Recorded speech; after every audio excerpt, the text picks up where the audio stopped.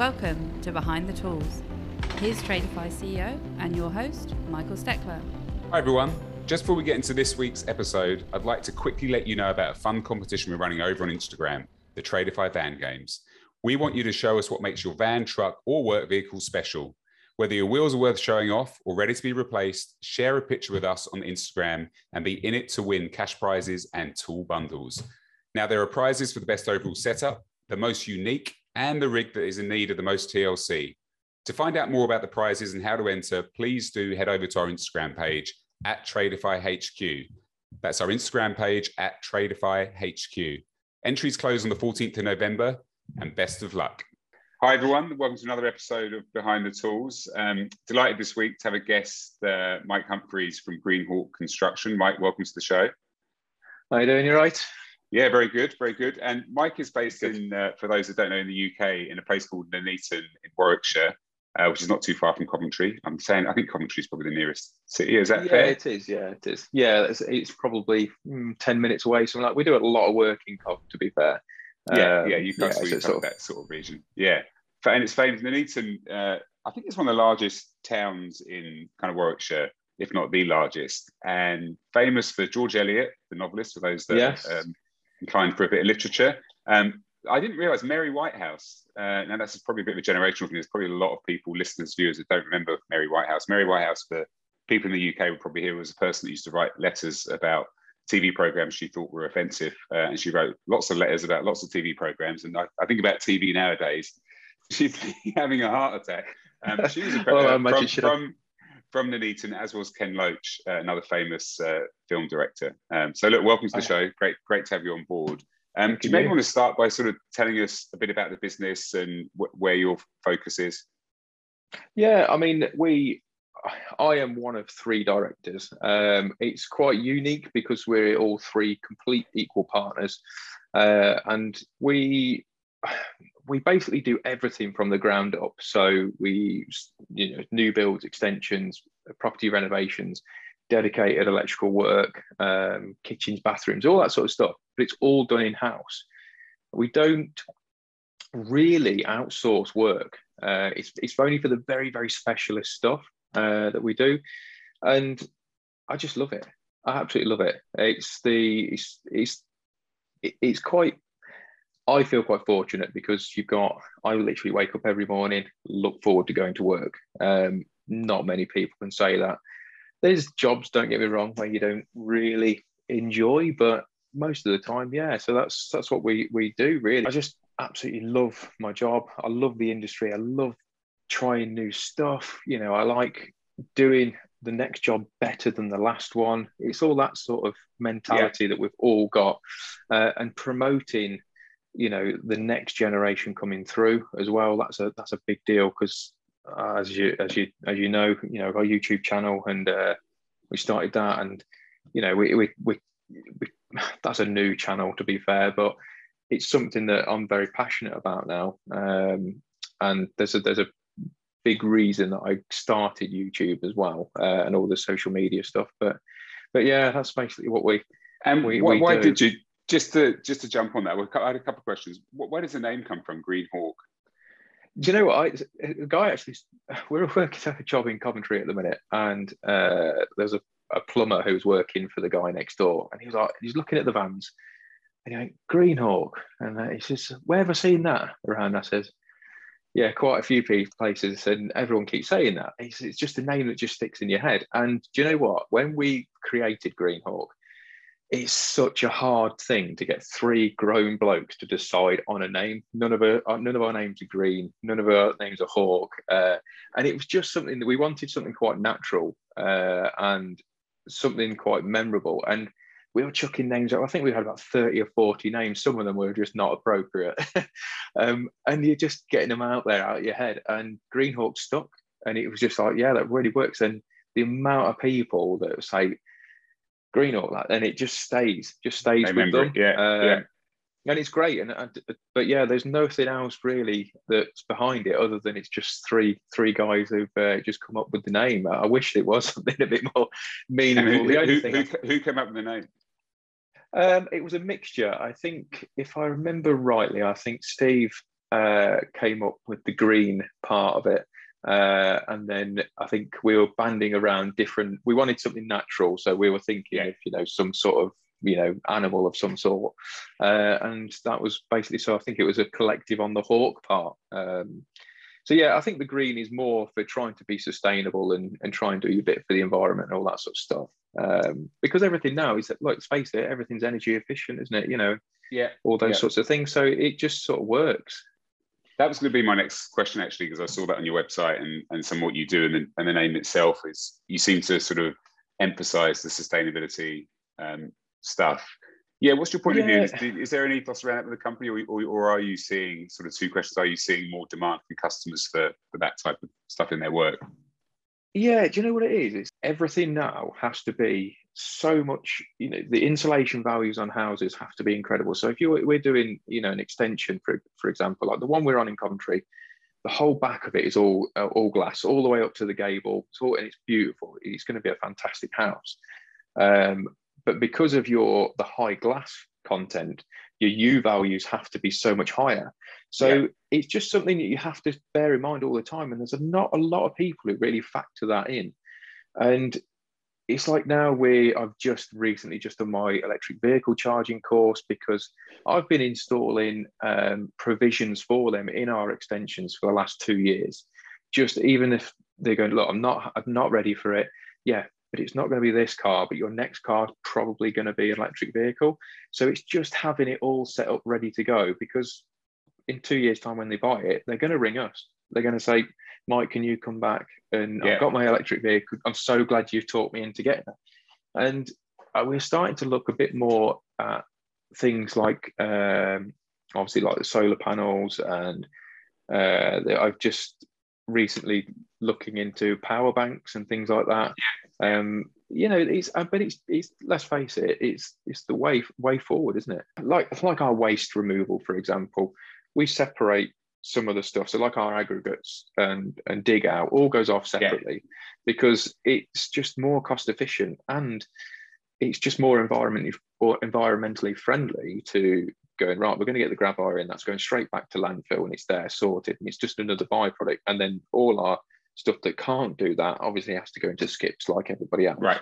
Don't get me wrong, there's a lot bigger companies and better companies have a lot, you know, do a lot more for it. But, you know, if everybody does their little bit, you know, it's a step in the right direction, isn't it?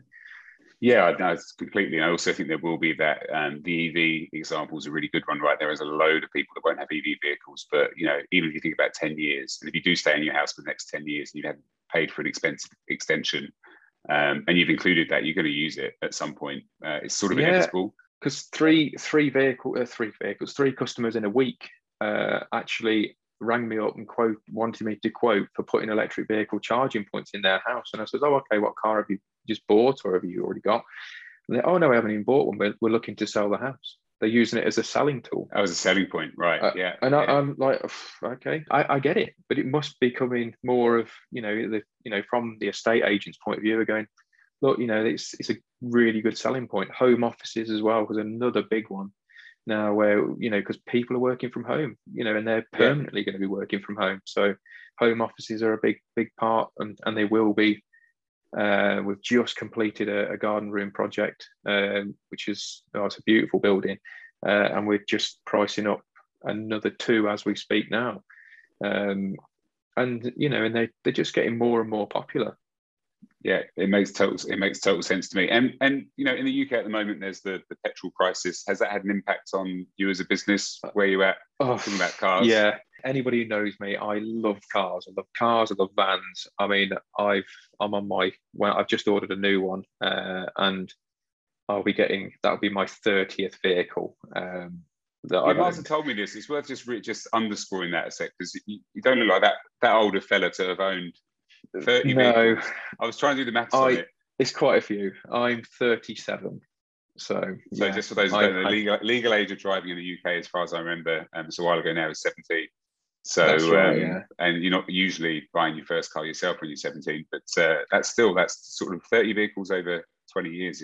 It's pretty good going. Yeah, my first vehicle was a 1974 Land Rover Series 3, which to anybody else was a proper farmer's wagon. Yeah. But I'm a country lad, and it was something that basically the story behind that is my best mate at the time was racing motocross bikes, and he used to import his race bike from the States, and then his previous year was his practice bike. And I lent him 500 quid, and he had this Land Rover up the farm because he was a farm hand at the time. Yeah. And I said, I'll tell you what, I'll have your Land Rover, instead, don't worry, paying it back. And we did it up together, and and that was it. It was great. And I wish it's the one vehicle I wish I'd kept. I wish if I could buy it back now, because it was rubbish. It was rubbish, but it was something that I loved it. And so I get bored very quickly. I've got a really short attention span. So with the vehicles, like the one I've got now, I was supposed to keep that for 4 years. And like I say, my new ones come in the first week in November. And I've had that less than 2 years. And that's quite a long time for me, but it's got to go. So yeah, I do love my vehicles. Yeah. Can you fill them up at the moment? How's that? Basically, it's gone. People have just gone a little bit mental. I don't know how else to describe it. And a lot of selfish people, and I'm just thinking. I mean, funnily enough, there's a petrol station. Probably, it's just pretty much just as you come out of my estate where I live, and you can hear them. I was working here on Saturday with my business partner Sean, and you could hear them beeping and all the rest of it. I said, look, I'll just nip down to our local merchants. I'll take your van. He says, oh yeah, do us a favour, put some diesel in it. I've literally got 14 miles left. I goes, yeah, no worries. I couldn't even get out of my estate because people had just blocked the road all the way up. I had to go around the long way to get out, drive on the wrong side of the road to get to the merchant. I couldn't get any fuel. I said to Sean, there's no way you're going to get fuel in that. You're just going to break down. It's a brand new van. And I had to jump in mine, take a big jerry can. Oh, it's a can, yeah. Drive literally 30 minutes drive just to get some fuel. And this was a desperation because he had no fuel. I had fuel. He's got nothing left in the van. He's got nothing left. It was crazy. And some of the things that I've seen of people, and you just think it's so different from the first wave of lockdown when everyone was kind and courteous. Yeah. Yeah, well, people do when there's a perceived short. I mean, there is a shortage. It's not perceived, but it's people do. I think it's the drivers, isn't it? I think it's the drivers that is a shortage, not actually the fuel itself. Not the fuel itself, delivery system, the logistics, isn't it? Yeah. Yeah. Well, hopefully it will be resolved. Going back to your earlier point about why you set the YouTube channel up, we've talked about a lot on this show. It's trying to sort of attract more young people into trades. What was the intention behind the YouTube channel? Was that part of it? Yeah. Yes and no. I will be brutally honest. I've suffered with mental health a little bit. I say a little bit, quite a lot, if I'm honest, being brutally honest out there. When lockdown happened, I struggled massively.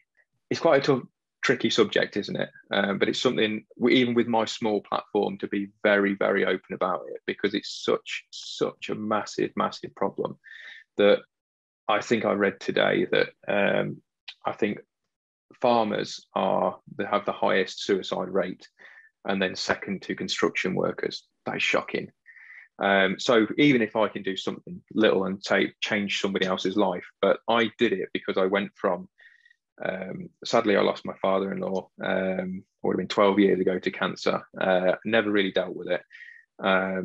And it's just snowballed. Yeah. And then when lockdown happened, I went from 10-hour days, 12-hour days or whatever, got money coming in, we're okay, all the rest of it, to no, you're forced to stay at home. It was just too much for me.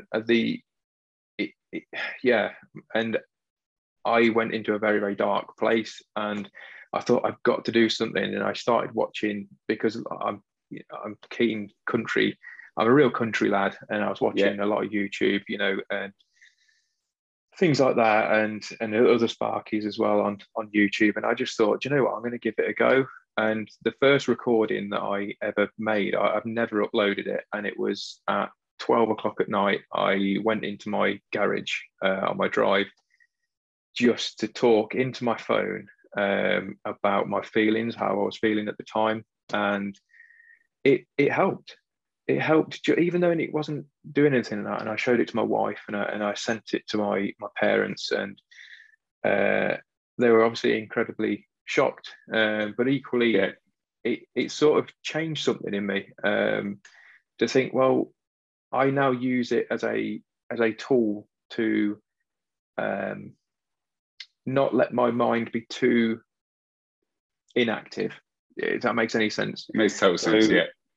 It's like I said earlier on, that when my baby goes to sleep, my baby boy goes to sleep, I'm back in the office and I'm doing work stuff, and I'm editing what I've filmed in the day, you know, and all that sort of stuff. So it keeps it very, very active. But in the very, very early days, when you're getting a negative comment, because you do, let's face it, it's social media. It's the nature of the beast.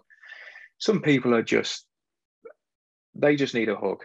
I'm just going to say it like that. They need a hug themselves. So they go out of their way to be, you know, not very kind, because they think that's going to make their life better. And it doesn't. It ultimately makes them more poisoned. And I don't know why they do it, but, you know, they've got their own demons. And yeah, that used to really bother me, really, really bother me. And I was talking to another guy who's massive on YouTube. We were chatting about this, and I said, for every 100 great comment that you get, it's the bad one that you remember.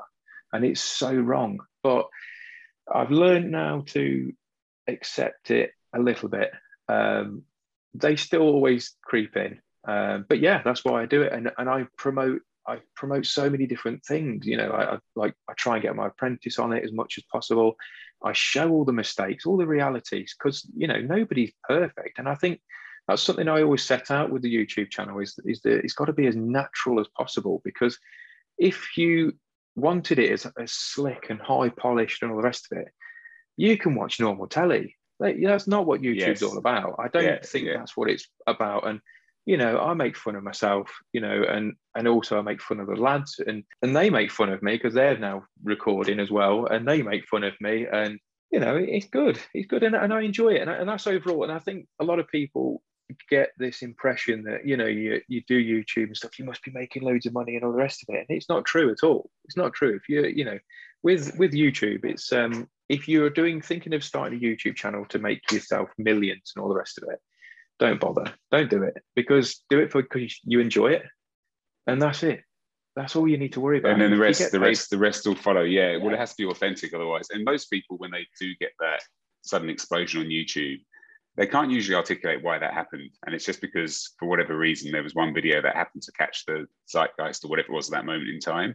Whereas if you try and manufacture that, it's just not going to, it just doesn't work. It's not going to resonate. People can kind of see through it and sort of realize, oh, that was manufactured. Maybe that wasn't real. You know, even some of the, I think some of the kind of jokey stuff that may have been popular 4 or 5 years ago now, even people are now getting over some of that stuff, because, you know, even if it's real, some people think, oh, it's probably not real. They've manufactured that. Authenticity is really important. And, you know, on the mental health side, I think it's really brave that you did that. And you're not the only person I've heard that from. And there's definitely a shift. Actually, interestingly, if you look at New Zealand, which has a very big farming economy, actually construction workers, you know, not in a good way, actually surpass farmers, I think, is stats I heard recently in terms of suicide rates, which is really, you know, not great. And I think it's one of those industries that, you know, part of the reason is people just don't talk to each other or don't air those problems. They try and keep it in themselves, and that pressure. And then I think the lockdown was a sort of perfect recipe in the way you've described it to aggravate that problem that already existed.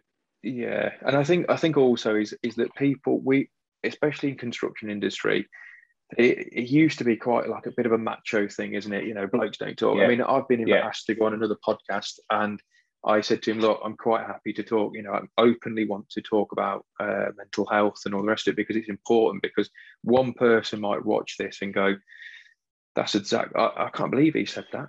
You know, and it changed his mindset.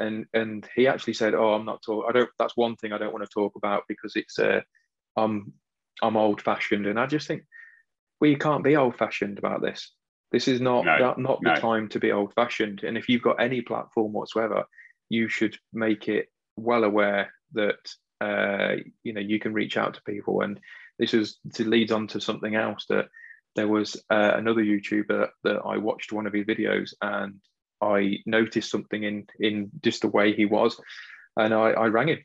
I found his number out and I rang him. I thought, I'm not sending a stupid message. I'm not messaging through Instagram, all the rest of it, because these things are important. And I rang and I was on the phone to this person. I won't mention who it is, but I was on the phone to this person for 2.5 hours, and it was just chatting about different things. And they said, I didn't realize that you can see these things. And it does take its toll on me, but it also made me think that if something had happened, I've tried. And I think if anybody else gets in that mindset of, is I tried to describe it, how long does it take to make a cup of tea? 2 minutes. In that time it takes you, why don't you pick up the phone and ring someone? And that's it. I know it sounds a bit like preaching and stuff, but it's really important. It literally is saving lives. Yeah, no, it is. And I spoke to Slade McFarlane, who works with an organisation called Mates in Construction, which is quite big in Australia and down this end of the world. And he talked about, how do you spot these things? And one of them was, one of the team is not partaking in the team lunch, or it's just gone very quiet and goes and sits on their own. Those types of things, they're usually warning signs. And all it takes is someone to go over and spark a conversation and be like, hey, look, what's up? We'll have a chat about it. And it makes a really big difference. And that's one of the things, I think, to your earlier example of the person you were going to be on the podcast with, that sort of generational, sometimes generational, not always generational, but attitude of like, keep it in here and keep quiet and just deal with it. It's that classic man up, isn't it? Yeah, it's not very helpful, and that's why you have these kind of high suicide rates in, I used to think about taxi drivers and other industries that are very similar, which are often people that are either sole traders on their own, or they're running a small business where they're often the person that has to make the decisions and are employing people, and there's a build-up of pressure. And then if you have these other things, these other external factors like lockdowns, that can have a really big impact. Yeah. And then you as a company, you've got apprentices on board. How big is the team now? Yeah, we've got 3 apprentices now. One is Lewis is just about to, funnily enough, I've got him to ring the college today because he's going to be finished next week. As of next week, I think he's qualified, passed his apprenticeship. So then what we will then say is we'll class Lewis as a semi-skilled, should we say. Yeah. But yeah, I mean, we've got 2 more. And now with Lewis passing, we've actually made the conversation today about potentially taking on another new apprentice or starting the process of that. Do you know what? I don't understand how, as a company, you can't have apprentices.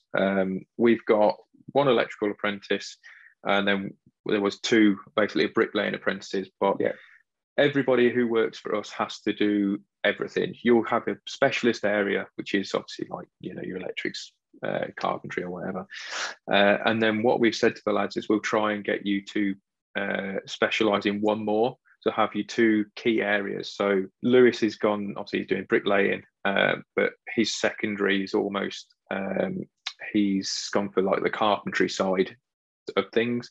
Kian is another bricklaying apprentice, but he wanted to get more involved in the plastering.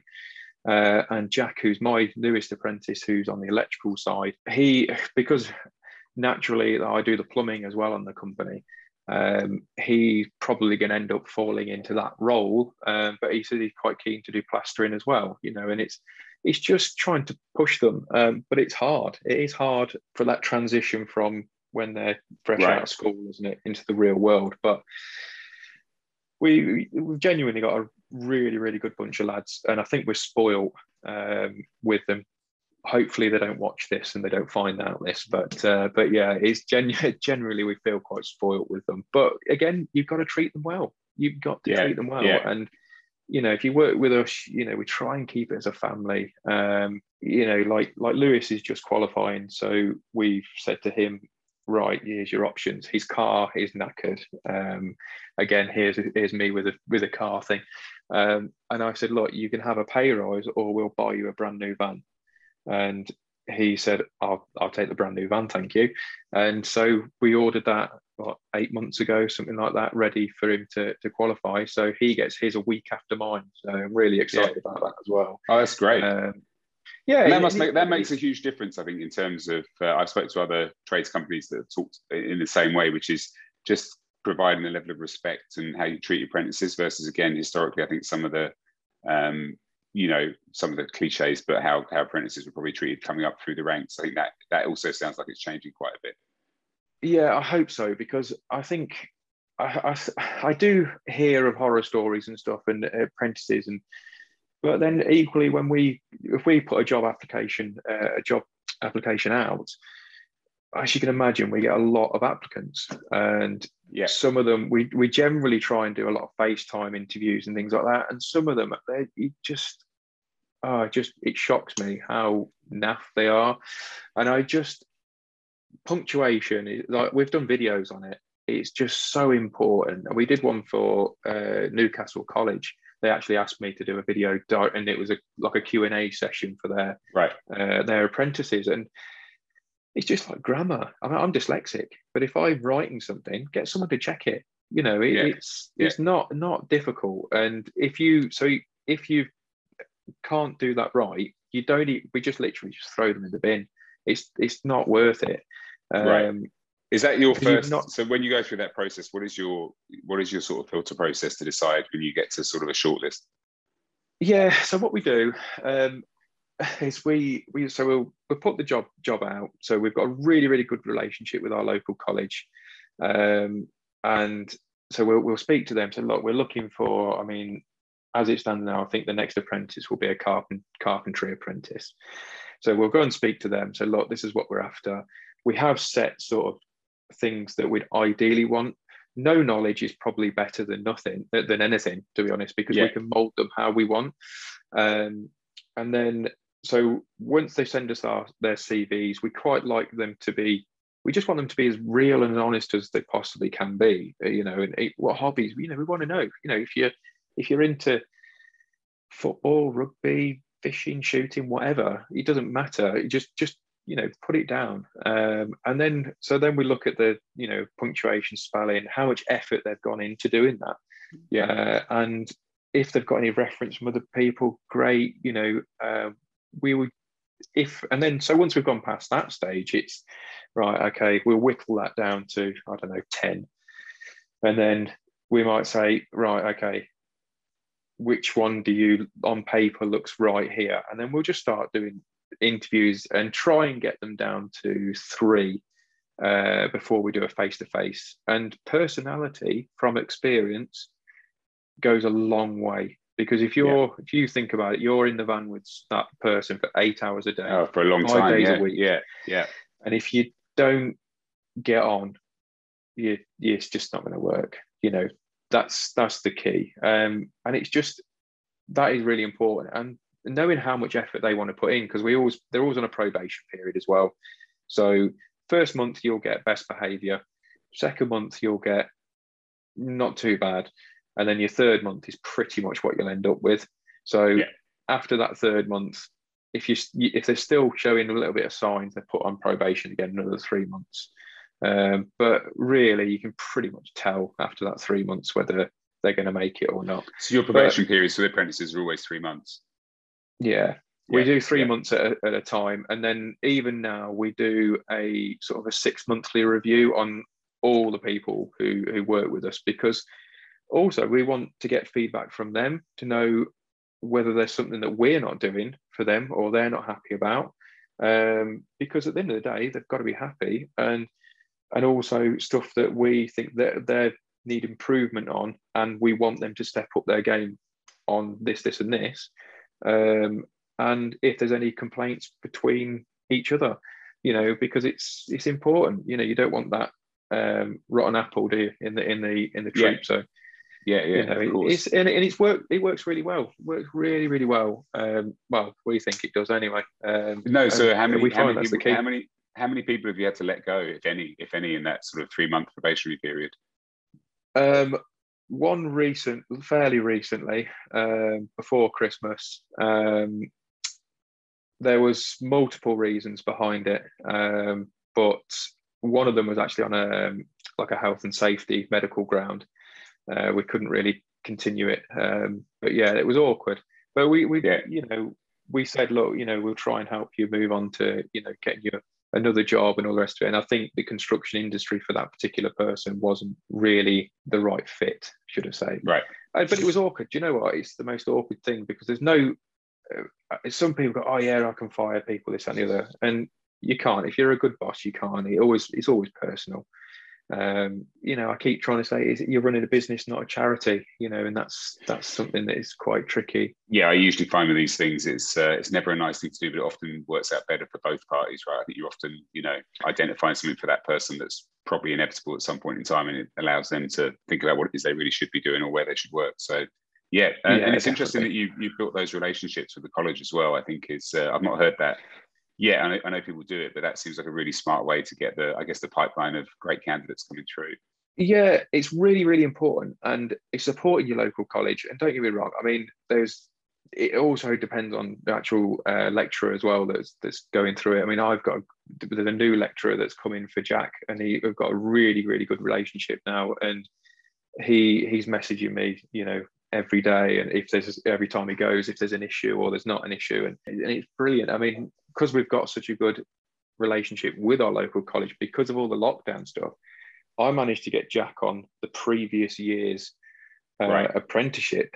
So he's actually had a leg up on it because they know what level he's going to have of training. It's like, yeah, okay, we can make this work. But it does mean that Jack's had to work really hard to stay on top and catch up with the rest. Yeah, so it is really important. And we do have, obviously, when we had to let the other person go, I rang the college first and said, look, this is the situation. This is what's happening. Where do we stand? Are we okay with this? And, and I rang it through, and it went up to the directors of the college, and they completely got the backing of us, and you do what you need to do. That's great.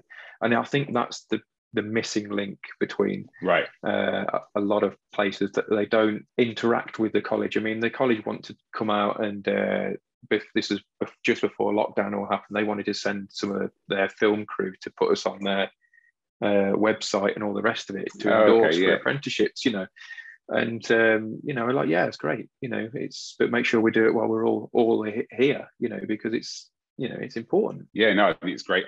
You're doing that. And sort of the last question really around your business, it sounds like things are going great, which is really good to hear, and you're hiring more people. Any advice, having set the business up and done what you've done, any advice for anyone that's thinking about going out on their own, anything you would have done differently?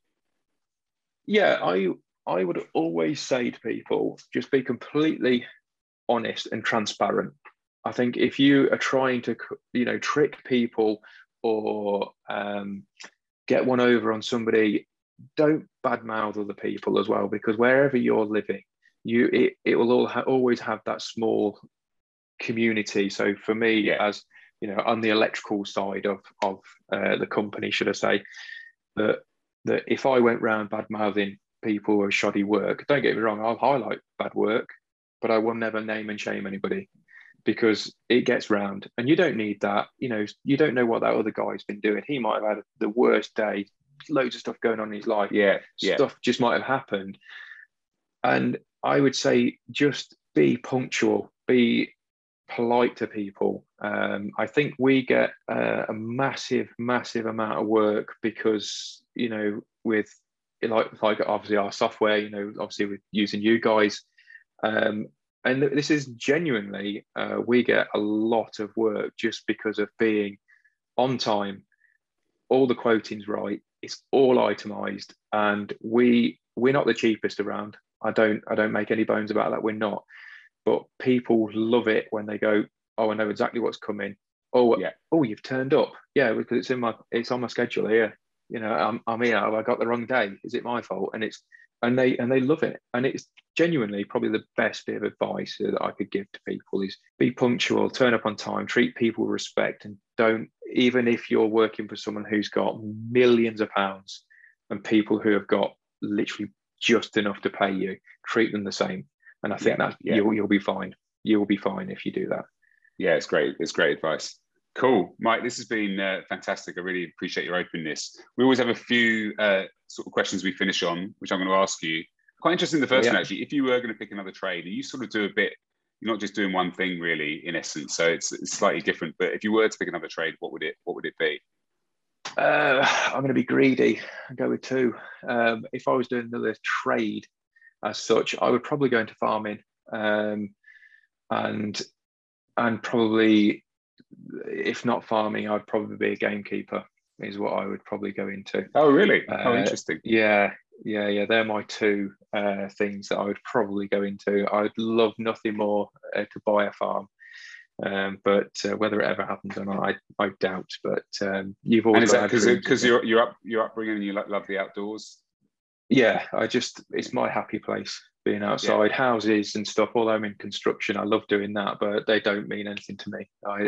The living here is not important. It's the people that are in it, and just being outdoors is the way for me. Yeah, cool. I'm just happier. But yeah, first gamekeeper. That's interesting. Great. And then when you're having lunch on site, what would be your go-to? I guess your special lunch versus the thing you do every day. If you had a Friday lunch or whatever it is. Yeah, we do a full fat Friday, as we call it. So funnily enough, that is actually tomorrow. We generally go out for a meal as a company. So it doesn't really matter where we are. We try and all like meet up and have lunch. But a standard lunch for me is I've actually been smashing out a lot of just tuna and pasta at the minute.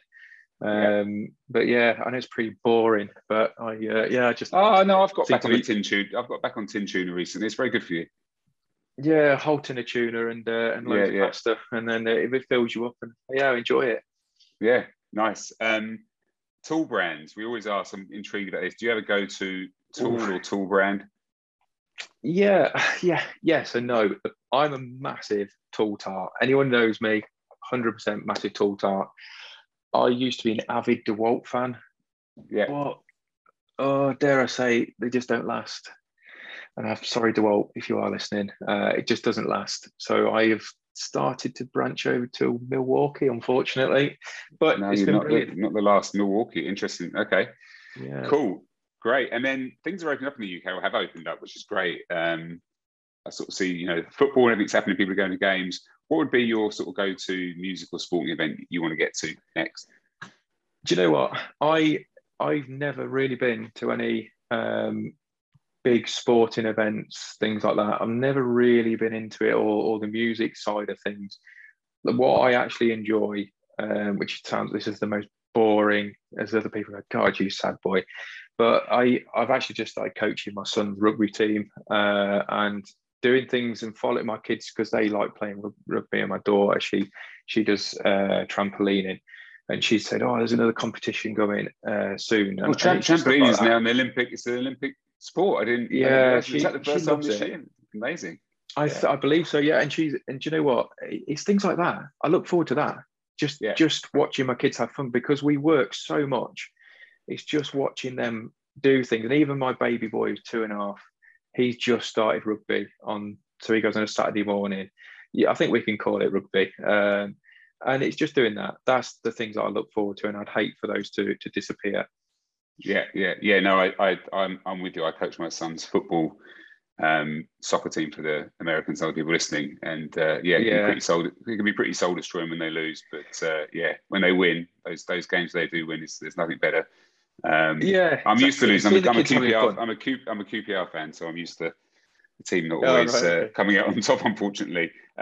Cool. Anyone you think we should speak to next that you come across? Funnily enough, you mentioned that. Isn't the owner? Is it Asheville? Daniel from Asheville's? I think he's their biggest sponsor in the QPR, is he?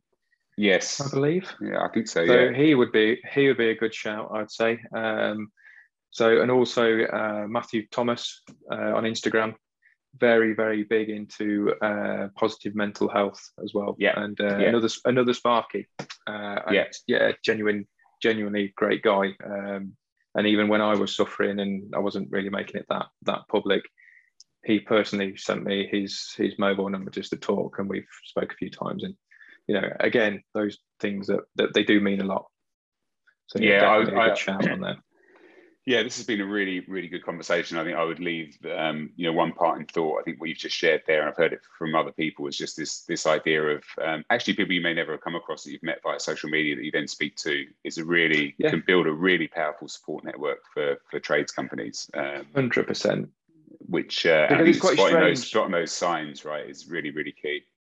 It is, and it's quite strange because these people, I call it like it's like a social media family, and the people who are actually creating content, you know, and put stuff out on Instagram and all the rest of it, everyone that I've met and had dealings with have been fantastic, and I would, that's one thing, if you take anything away from if you do get into doing social media stuff, that is the key, that everyone is just so helpful.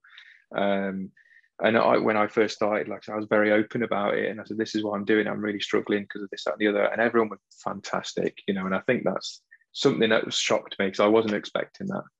I was definitely not expecting that. I thought there was going to be massive egos, and it's all about, you know, themselves and stepping on each other to get higher, and it doesn't really seem that way with me. There's definitely all the conversation I've had there's definitely not the case. There's a definite intent behind it to get people more excited about a career in the trades, but also this support network around mental health, which I think has been identified as a big issue, is a big issue. And I think it's great to hear that there is that support network. So if anyone's listening and, you know, and you're struggling, even with the small stuff, or you're running your own business and the stress that goes with that, I think it's really worth reaching out to everyone, because people are very open to talk, which is and really cool. Even if you think it's trivial, that's the thing, isn't it? Even if you think it's trivial, it's not. It really isn't. You know, once you put it vocally out there, it does make a difference. Definitely does make a difference. Cool. Well, Mike, I really appreciate you spending the time. Thanks again. It's been a great conversation. No worries. Really enjoyed it. And thanks look forward to. You're welcome. It's our pleasure to have you on board. And look forward to speaking to you again in the future. So for everyone else, thanks for listening. And as always, rate, comment, review. Let us know your thoughts. It's greatly appreciated. Until next time. Cheers. And that brings us to the end of this episode. Behind the Tools is brought to you by Tradeify, job management software for your trade business. If you enjoyed the podcast, let us know by leaving a review, and be sure to tell your mates about it. Email behindthetools@tradeifyhq.com if you or someone you know would be keen to join the show as a guest.